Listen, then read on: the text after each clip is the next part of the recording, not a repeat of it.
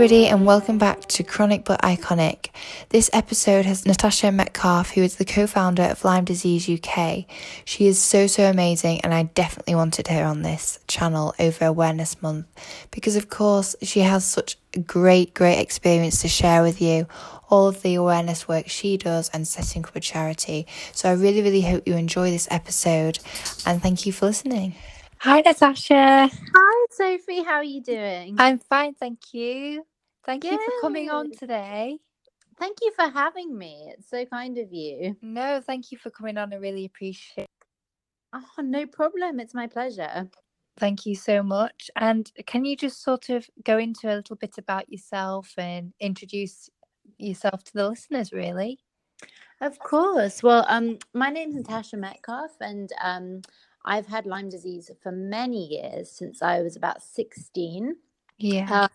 But it, obviously, as you know, from your own story, it took so long to be diagnosed. So I never sort of knew what I was suffering with for over a decade. And it wasn't until I went to America that a doctor took one look at me and said, "This is what I think you have." Based on my clinical symptoms, and then a blood test went on to confirm that. So similarly to you, I had a very long time waiting for my diagnosis. And then when I came back to the UK, I just felt so outraged that there was nothing really in place for people who'd slipped through the net like me.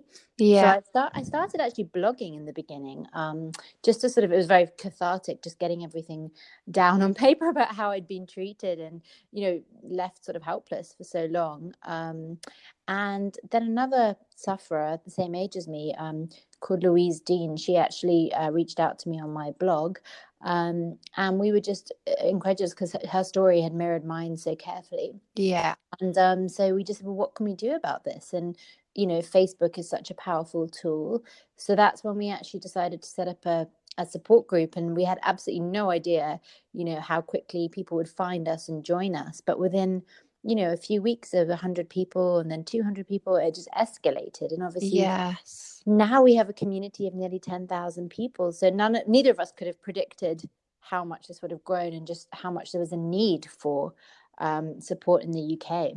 Definitely. And I think you've just hit the nail on the head there, really, because I think people, like we know, still a lot of people are going undiagnosed and don't really know much about the disease, that they spend so many years feeling so alone and so lost that, the community and the support hub that you've managed to create is a lifeline in so many ways to many people.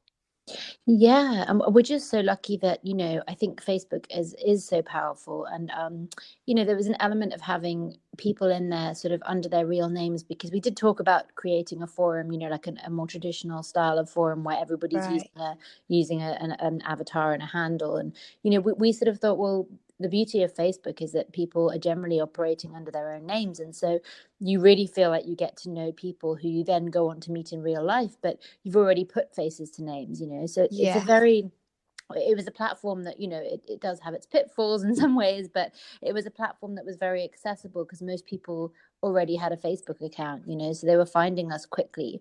And I think that's really helped our sense of community, is that most people are using their real profiles, so you do feel like you're really getting to know people on a different level than if they were just using pseudonyms, Yeah, and people, like you say, a lot of people don't really have the support from their family that they should be getting, because people still don't really understand that much about the disease. So the more that they connect with other people and the more that we manage to spread the message, the bigger it's going to become and the more accepted it's going to become as well.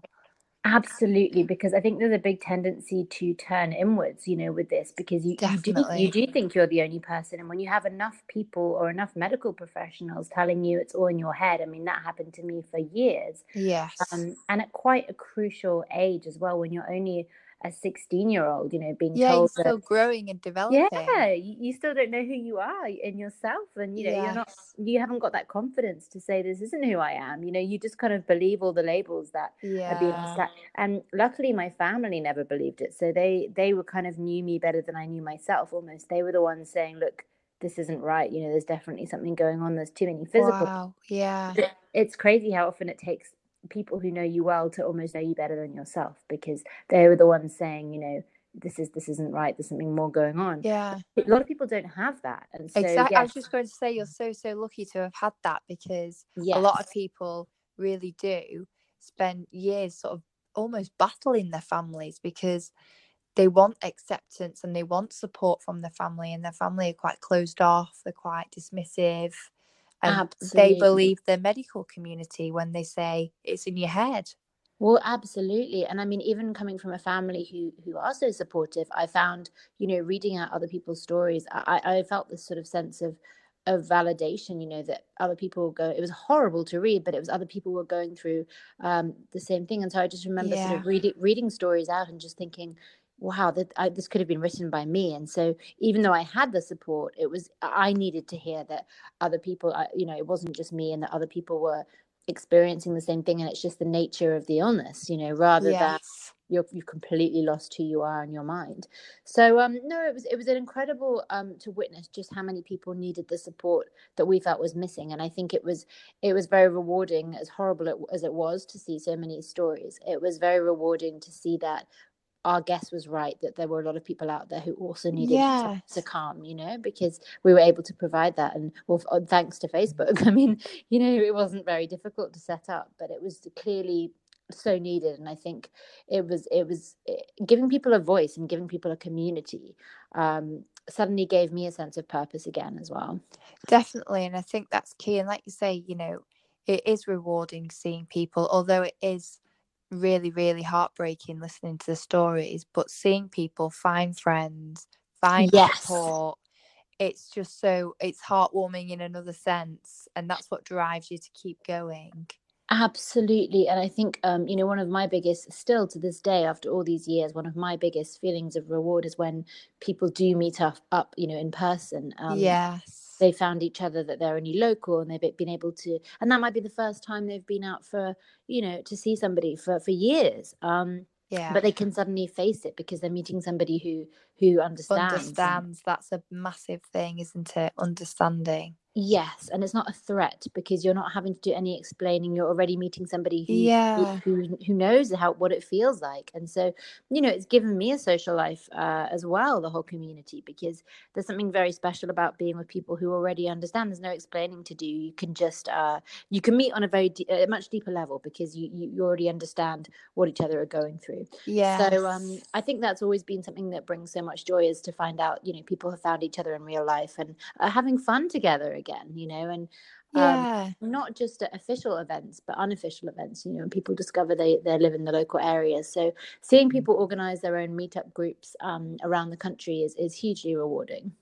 Yeah, I know exactly. And like you say, it's just lovely to see people start connecting and being able to go out the house and having that sort of social life, because you lose enthusiasm about life in general, because it's just all about medical side of things, pain, and it wears you down. And when you're feeling so alone and you've isolated yourself for so long, you do wonder if you'll ever get that back and that fun side of life back. So, It's you know, so true. the community is amazing for that. Yes, and I think what's so lovely is that there's also so much humor out there. I mean, in all the sort of darkness, what I've found is that, you know, the people in the community have often got the best sense of humor. So, you know, you can go out thinking you're off to meet a fellow sufferer, and then you spend the whole time just laughing, and you know, you actually it's incredibly therapeutic. It's not all doom and gloom at all. And I think that's something very special, is that people who are suffering on such a deep level actually have managed to retain the sense of humor. And I think that's really inspiring. Yeah, definitely. I definitely agree with that, because like you say, it's finding the positives amongst all the negatives, isn't it? Yes, absolutely. And for a long time, my only reason to go out the house was for medical appointments. And so suddenly finding a community you could spend time with and have fun with was a huge stepping stone to getting back out into the world. Yes, definitely. And like we were just saying before, the community has grown so, I so much know. and so quickly I as know. well. And now we're becoming a registered charity, which is absolutely insane. And And you must feel so proud. Well, I mean, I feel so proud, but also so grateful in that, you know, it actually started because we needed to, we were invited to an event and we realized we needed to create some materials because we didn't have anything, you know, to display at this event. And so we just did a crowdfunder in our community, and we were blown away. I mean, we exceeded our target for this event, you know, within Wow. days. And this is so, it was so special because also people were paying huge amounts for their own treatment and they didn't have a lot of money. And so to actually, for them to actually want to give so that we could attend an event was mind blowing. It was so humbling. And then we realized that, you know, we had money left over, and so therefore we needed to create more materials. And so very soon, you know, we were able to, we were by default, it was a non-profit organization now, and it allowed us to go on to create our first awareness campaign. And then with the charity, once we reached a certain threshold, it was then, you know, a legal obligation to become a charity. So it's sort of, the community carried us to that point, and we couldn't have done it without everybody being so generous and supportive. So it was never actually an aim of ours when we set out. You know, it was almost like it just happened organically because people were so supportive. So yeah, it was wonderful to be sort of guided into that position just by the generosity of the community and the general public. It is so fabulous, and I think also it sort of restores your faith in people and in life as well, and you know, you get that sort of level of support back after having no support for so long. Exactly. It's like the complete opposite, that suddenly people are rooting for you, having been, as you say, having been told that, you know, just to go away and to be left on a scrap heap, and there's no hope, and, you know, no one can help us, and we're all making it up, to suddenly having people feeling that your organization is worth supporting. So it is a massive sense, a complete opposite to how we've been treated, you know, in the past. So no, I know, exactly. And of course, you know, we keep growing, but people forget the level of work that goes on behind the scenes. So I'm sure you'll be able to shed some light on how much hard work goes on. I know. Well, I mean, we're so lucky. So we've got 14 volunteers, which is just amazing that people, I mean, you know, it would be amazing if we were able to pay people, but obviously, you know, we can't yet. We're a small town. Of course. So to me, it's just wonderful that we have such a big and strong and supportive and loving team. So none of that would be possible without them. So I'm, you know, incredibly grateful. But no, it's a huge amount of work, and it's one of those roles where, well, for everybody who's working with the organization, the work is never done. I mean, there's always something to be done. So it's in some ways it's lovely because, you know, we've got so many creative people on our team, you included. And so everybody sort of brings their own ideas to the table, and it's so lovely just to be able to say, yes, like, please run with that, you know. So I think it's such a blend of people's people have their own sort of babies within the charity, you know, things that they want to do. And so it's just an absolute pleasure to say, wow, you know, that's please go ahead, you know, as long as your health is up to it, and don't overdo it. So but no, I mean, there are so many different facets to running a charity, and it's a big learning curve because none of us have done it before. So it's very much a question of learning on the job. But I mean, it's amazing in one day what you end up doing. So, you know, you can be speaking to the press, and then you'll be making graphics for social media, and then you're dealing with a research request, and then you know, people have got ideas about fundraising events, and so with it's never dull.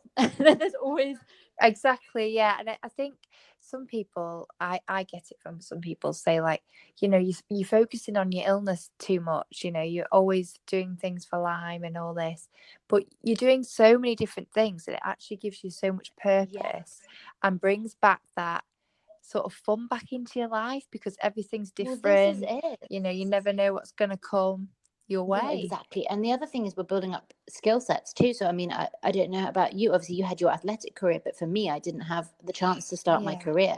And so, you know, to people who sort of say, oh, this is all too much, you know, focused on Lyme, it's like, well, actually learning such valuable skills that, you know, it's essentially like running a small business. You know, it's obviously a charity, but your skills that you're using are very transferable.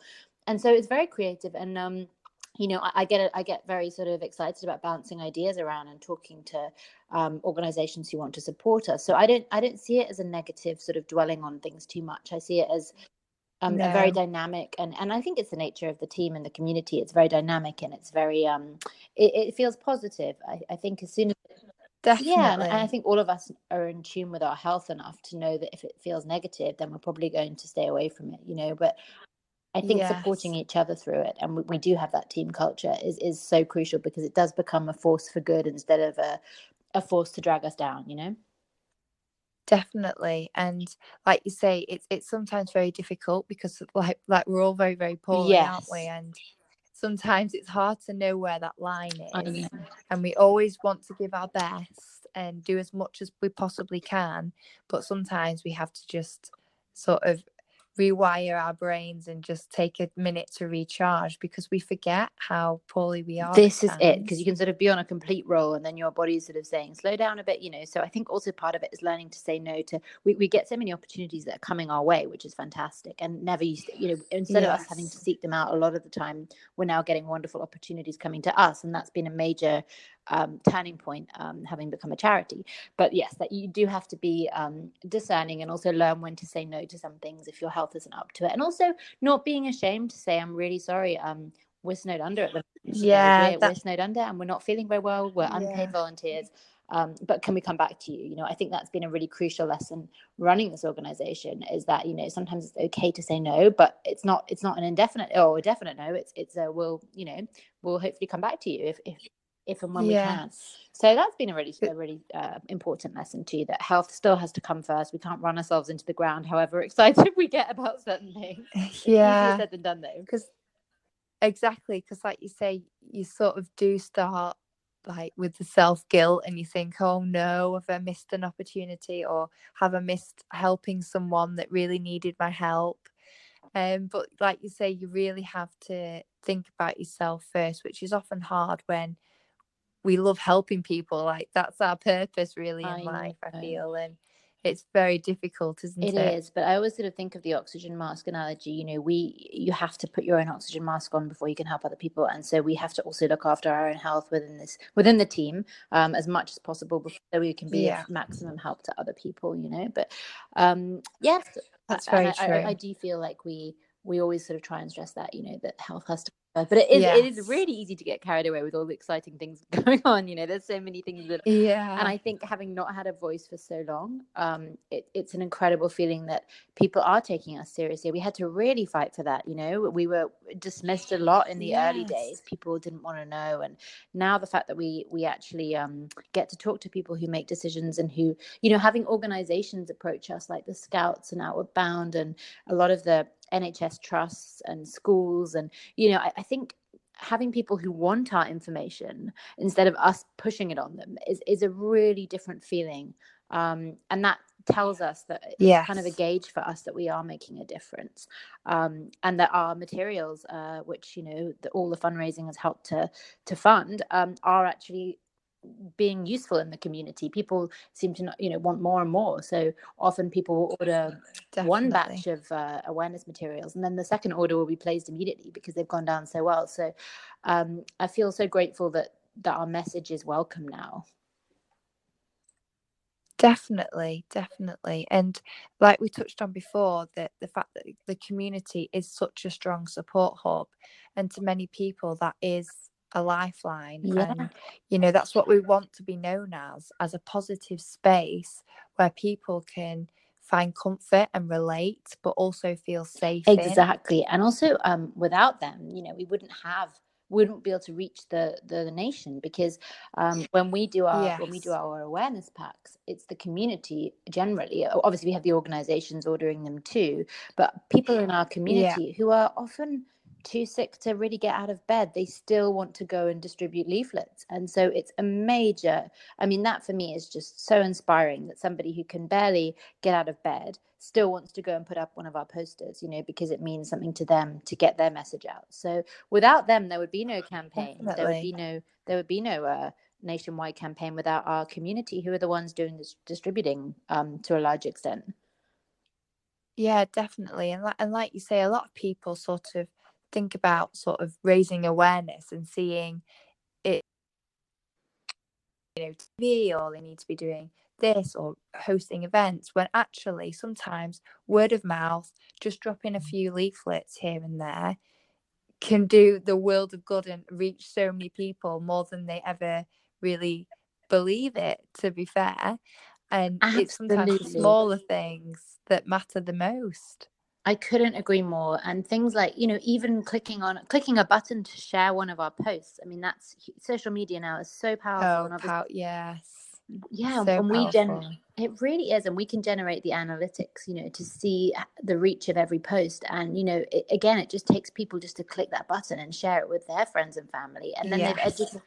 they've educated everybody on their friend list, and that can be as simple as it needs to be, in terms of Definitely. helping us to share the message. So you don't even need to leave your house, to be having a big impact.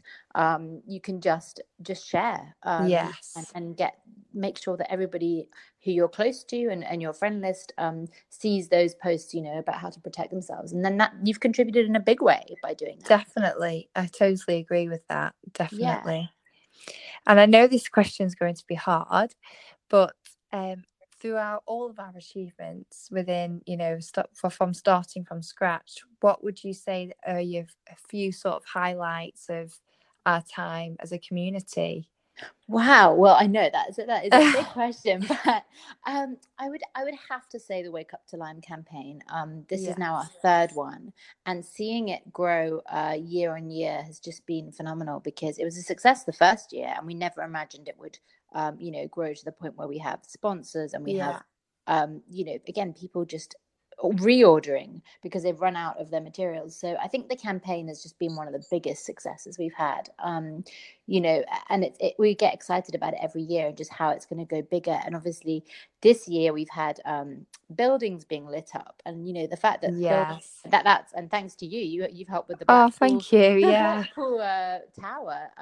We've had all these bridges and big landmarks, being lit up, and I think that's a very sort of symbolic representation of how far we've come. The fact that they're now prepared to get behind us, and they think it's a worthy cause to take on.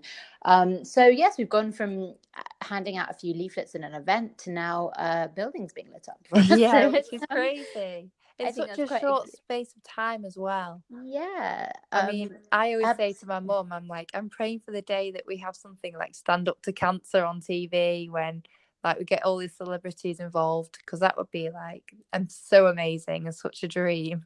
Absolutely. And then I think another milestone has been getting to work, with the MPs and actually having a conversation with them, because before it was very much, we couldn't sort of get near them. We could write letters, but we couldn't actually have discussions. So I think having meetings, and that was a collaborative, that was a collaborative effort with all the different Lyme organizations. But I think actually getting a conversation going where MPs now know about this, and they will help us on social media, and they will do what they can to help, within their constituencies. I think actually getting that one-on-one time with them has been a huge breakthrough for us.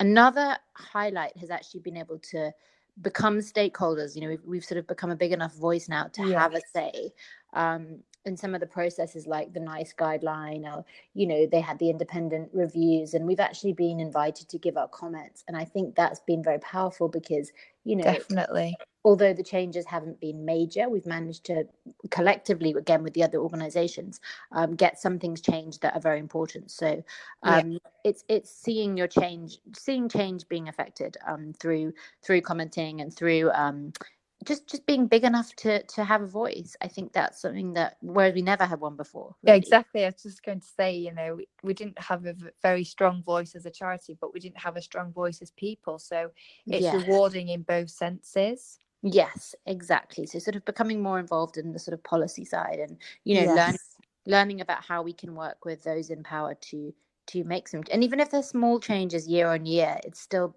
working in the right direction rather than moving backwards. So definitely. And I've only been diagnosed 2 years now, and I've seen it grow dramatically in just that 2-year period. So you've helped us so much to grow. So you've been a really big part of it as well. But it's only going to go up, and our voice is just going to keep growing and growing and growing. And the more and more people that we educate and protect, the more lives we save in the long run. And that was the whole goal anyway, wasn't it, really? Well, exactly. I think we sort of have, we definitely have this sort of that split focus. So we've got the wanting to do everything we can for the new cases to make sure nobody ends up Yes. like us. And that's a very strong, and that's something that we can really sort of see change quickly in terms of, if somebody comes into the community with a new bite and they've been told by their doctor that Lyme doesn't exist in the UK, or they're only going to be given 1 week of antibiotics, we can immediately say, check the NICE guideline, that's incorrect. You're entitled to 3 weeks and then possibly a second course. So that might be the difference between somebody, nipping it in the bud versus becoming completely bedbound and an unproductive member of society. So that's a very, but then obviously we never want to forget those who are suffering like us. Of course. And that's where it's slightly harder, because it's horrible to have to tell people, you've had the standard NHS treatment, you're still ill, you've been left on the scrap heap. So the only real option you have is to explore the private route. And that's a really difficult, and obviously there's no guarantee. So we have to be very careful about sort of saying, go and seek private treatment. We have to sort of say these are the options, and then people have to be very much in charge of their own journey, because the research doesn't exist yet. And so it's incredibly frustrating for those people who missed that early window of treatment, because we feel so passionately about supporting them, but it's not as clear cut as, go back to your doctor and ask for this. I mean, we have to sort of present them with the options, and then people have to feel empowered enough to decide which route they want to go down, because the science hasn't caught up yet in terms of what these alternative or what these private practitioners are offering. So we're having to always put that disclaimer in that, we can't guarantee this is going to work for you. You've got to pick your own path. But at least we show people the path. And then yes, exactly. Because it's not necessarily the end of the road.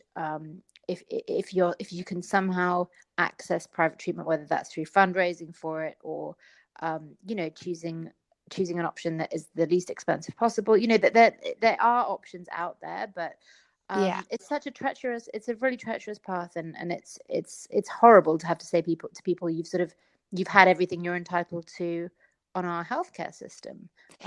We shouldn't be in this situation. It's really really cruel and incredibly difficult, just personally and as an organization, to have to say, well, that's the end of the road. That's all you're entitled to. So you're not going to get any more help here.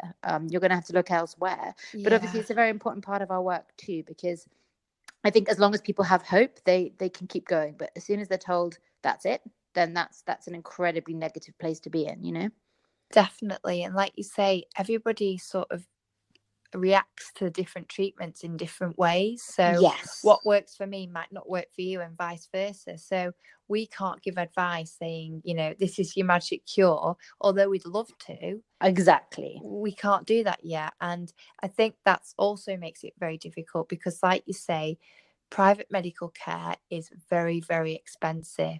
Yes. People, they don't want to put all their money into one treatment that isn't known to be effective. And exactly. I think that can cause quite a lot of mental strain and maybe depression even, because people still don't really know what to do. So we try, like you say, try and advise them as much as we can, but it has to come from them, and what, how much funds they want to put towards it, or how they want to fundraise for it, or what they feel more comfortable with doing. Exactly. And it's also so personal. It depends what your sort of belief system is based on. I mean, you might be completely opposed to herbal medicine or natural medicine, and therefore that's never going to be a route that you go down. So, it really depends on your own personal belief system too, which is why we believe in giving people, signposting them to the options, but we can't possibly make that decision for people.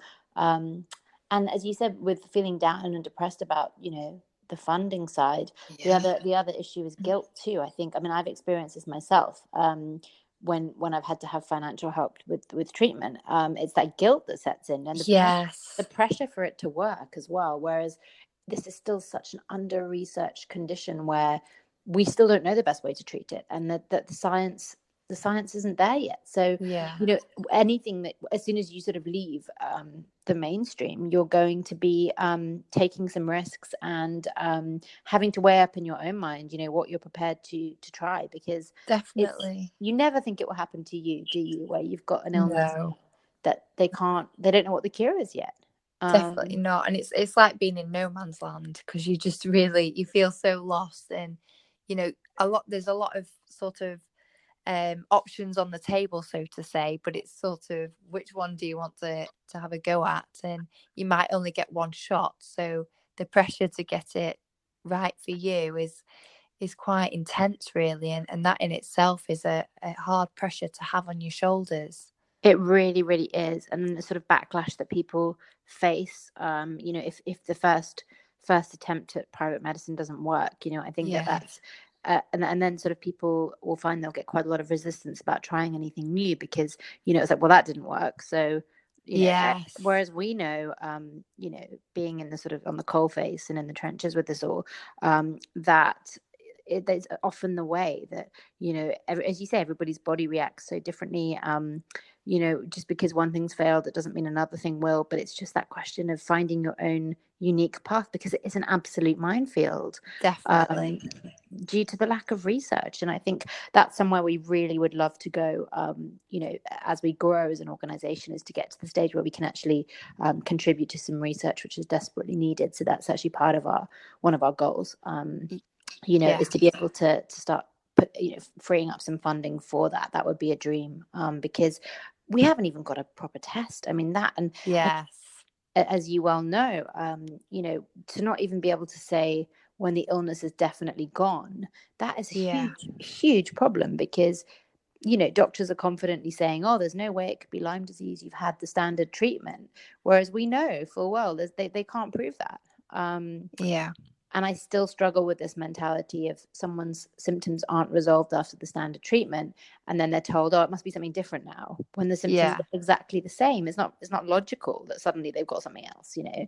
And we know that for everyone who's told it can't possibly still be Lyme disease, that there's no way they can say that, you know, realistically, because there's no test that can tell us. And so that's where the focus has to be. Until there's a good test, we're going to be in this minefield, you know, for the foreseeable future. And I just really hope that some money or something can happen to give us a test, because that has to be the starting place. Definitely. And like you say, we're not sort of causing trouble or fighting against the medical community. We want to work with them and help them. Of course. And we're so lucky that we do have support, you know, from, and again, all the GPs and people who wanted to learn and who've taken the RCPG course, you know, which has been set up by Lyme Disease Action and the Royal College of GPs. I mean, people want to learn. And, you know, we've been, some doctors have been wonderful with putting up our material in their surgeries and all of that. And it's not their fault. It's just they need, at least there is this guideline now, which is extended treatment for more than what used to be. But just they haven't got the science, or no one's got the science to actually then feed into the medical curriculum. So it's nobody's fault necessarily. It's just that we just have to make progress in this area, and that requires funding. Yes, definitely. And May is Awareness Month. So we've got a lot going on, but how can people sort of get involved and help and raise awareness? Well, I mean, going to our website. So at the moment, the first thing that people will see on our website is all about our campaign and all the different ways they can get involved. So LymeDiseaseUK.com, and then just select the awareness campaign. But things like, as we've discussed, sharing our social media posts is a great way to start. And then attending any of the events. So any of these building light ups where there are events attached, you know, if people want to go along there and hand out leaflets and things like that, that's always a great way to meet other people too, but also to help spread the word. Handing out our, you know, ordering awareness packs and handing out our materials in the local community is one of the most effective ways. So going to the supermarkets have actually been very supportive, we found. So putting them up on the supermarket notice boards. Yeah. Coffee shops are very receptive in general. Vets, pharmacies, libraries, schools, offices, any public space, recreational parks, and just even putting whatever poster they'll accept. I mean, some of the posters are more detailed, and we've noticed some resistance around certain ones, but others, sometimes a simple just wake up to line, that's enough, and it's providing people with our website, which that people can then find out more information. Then anybody, if they want to hold an event for us, do get in touch, because we can provide people with packs and all the leaflets and materials that they need to, and fundraising buckets and things like that. And just speaking to people and exactly, just distributing as much information as possible that we provide. And then getting involved in anything. Sometimes we'll run campaigns within campaigns online. So whether it's wearing a certain color on a certain, it's a certain activity, just anything that you feel like. I think the great thing about this is there's so many different ways to get involved, so you just pick the one that resonates most with you. But yes, go to our website and just see all the different ways. It might even be as simple as changing your profile picture to include our frame or one of our logos. I mean, even that can start conversations, Definitely. I think that's great. And I know this might be hard too, but what are the goals for the future? Because I know there's going to be so many that we probably have. I know, I think that we're really lucky in that the sky is the limit. But I think our goals for the future are, to continue to grow, to continue to reach the people who still stand a chance. So to make sure that nobody goes untreated or undertreated, when they know they've had a bite. But also to continue to do things for those who are chronically ill. So, for example, having international experts coming over to give conferences. They've been very generous. Many of them giving their time for free. Just to come over and speak to our people, and also give them tips that they can do at home. Because even if they can't necessarily afford to fly out to the US, or they can't afford to fly abroad or get private treatment, then they can come along to these conferences and these events that we're hosting, and maybe get some tips which might help them at home, because there are things you can do to make your immune system stronger at home. So we're sort of constantly trying to balance the support we give to those who are newly bitten, but also the support to those who are chronically ill. So I think that's that's going to remain a really strong goal of ours. We, again, as I said earlier, we really want to be able to give to research if we get to that point where we have enough money in the bank. But also we would love to start doing sort of patient grants, where we are able to give what most likely will be a set sum of money, but to patients to spend however they want, whether that's getting gluten-free food because it's sometimes more expensive, or whether it's accessing treatment, or sort of a lump sum for them to use as they want. That would be a dream of ours, but obviously we've got a long way to go before we're at that point. But that would be a really, really big goal of ours, is to say here's some help, and you use it in the way that you feel will help you most on your healing journey. And then our goal still is to just provide the best support network that we can, and within the online community. So making sure it's as safe as possible, and that people are finding it quickly, and that they feel supported in there, and that all the options are laid out for them as soon as possible, so that they can sort of pick their way through this minefield. Yeah, definitely. And I think those are great goals, really, because like you were saying about giving funds to patients, people forget how expensive just living with a chronic illness is in general. Well, exactly. You're changing diet, the supplements, and those things. Yeah, exactly. That alone is a big part of people's sort of budgets, and organic food or gluten-free food is often more expensive. So anything that can help people's day-to-day life, or a certain kind of wheelchair, or a certain anything that's going to make life more comfortable, it would be wonderful to be in a position to be able to help with that. But as I said, that's quite a way off from where we are, but that would be a long-term goal, and that's actually written into our charity constitution. That's our wish. So fingers crossed we can get the support to make that happen. That would be great, because We are Definitely. so aware that, awareness is so crucial, but that, thousands and thousands in our support community, that's it's too late for them, because they're Yeah. already 10 years down the line. Yes. And like we were saying before, knowledge is power. So the more that people learn and the more that we keep learning, we're only going to go from strength to strength. Well, exactly. And I think as the profile of the illness increases, there is more research. And there's quite a lot of research going on in the US at the moment, into persister cells and why is this persisting beyond, the standard course of antibiotics. So I'm very hopeful that eventually this will get the attention that it deserves. But it just needs so much more, because it's not some rare disorder. It's something that anybody venturing outside, whether they're in a town or in a country setting, they're at risk. And so I still struggle with that, all these years later, why this isn't receiving more funding and attention when anyone who enjoys the outdoors is at risk. And we know now. Definitely. Yeah, we know now that it's not limited to the New Forest, or it's not limited to Scotland. It's everywhere. It's in London parks. It's in people's back gardens. So, and I think, as I'm sure you've noticed too in the group, my heart always sinks when sort of spring arrives, because we get that fresh wave of people who it's suddenly it's warm enough to go outside, and so we're getting all the footage of the rashes, and then people who are picking ticks off their dogs because it's suddenly it's although they're active all year round, this season we see a huge ramp up in fresh cases. Yeah, definitely. And like you say, it is heartbreaking, and that's why I think we all sort of put our heads together and we're like, oh my gosh, we want to help as many people as we can, and we end up often sort of overworking ourselves because we don't want more and more people to become infected, because it's just heartbreaking to Exactly. us. There's a sort of panic on, to make sure that they get what they're entitled to, and that they get the bare minimum, because I think that's the problem we're seeing day in, day out, is that even though this new guideline is out, a lot of doctors aren't aware that it exists, and so they're treating according to outdated advice. And so we're having to educate people on how to advocate for themselves, and to go back and say, actually, 2 weeks is no longer the standard. It's actually 3 weeks. So, it's frustrating to see that even with new guidance, a lot of the advice that's been given and the treatment that's been given is outdated.